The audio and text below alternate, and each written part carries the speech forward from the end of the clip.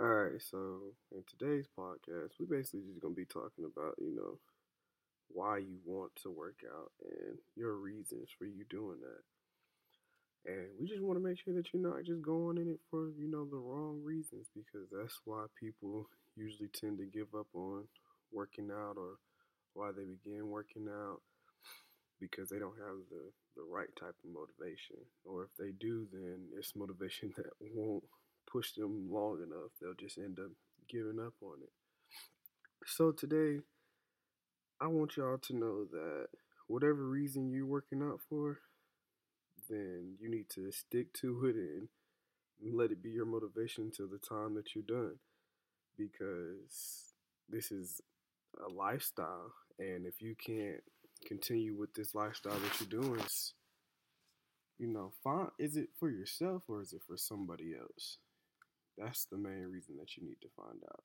Are you doing this for you? Are you trying to get better just for yourself? Or are you just doing this so somebody else can see the things that you're doing? Or are you doing it for them?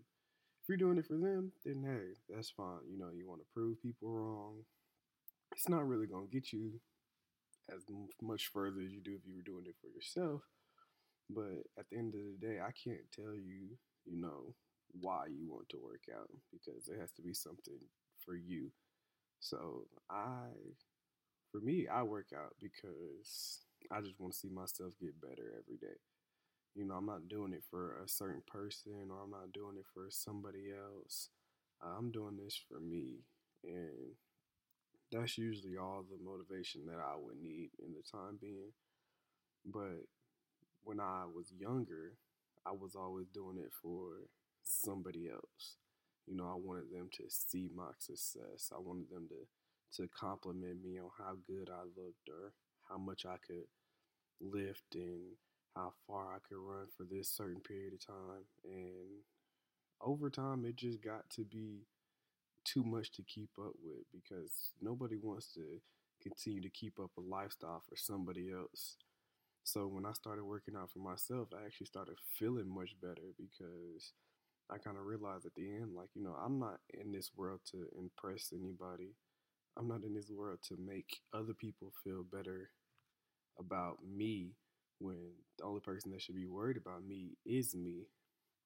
And that was really just the main reason why I decided to continue to work out. Once I stopped doing it for everybody else and doing it for me, things just started doing, a whole lot better. I stopped worrying about my image and just more so how I carry myself because I'm on this world for a reason that I've yet to find out yet, but I'm still gonna figure it out. And as I'm going along, I just want to make sure that I'm doing things that'll just benefit me instead of worrying about, how other people will see me or how they'll treat me. So that's my reason. So once you find your reason, things will just go a whole lot smoother for you. And once you not stop worrying about the well, if somebody says this about me or they're gonna talk about me in this way or they're gonna just think I'm just the worst person. Okay, people have opinions. They're not gonna go anywhere. As long as there's people in this world with brains and different viewpoints, there's always going to be opinions.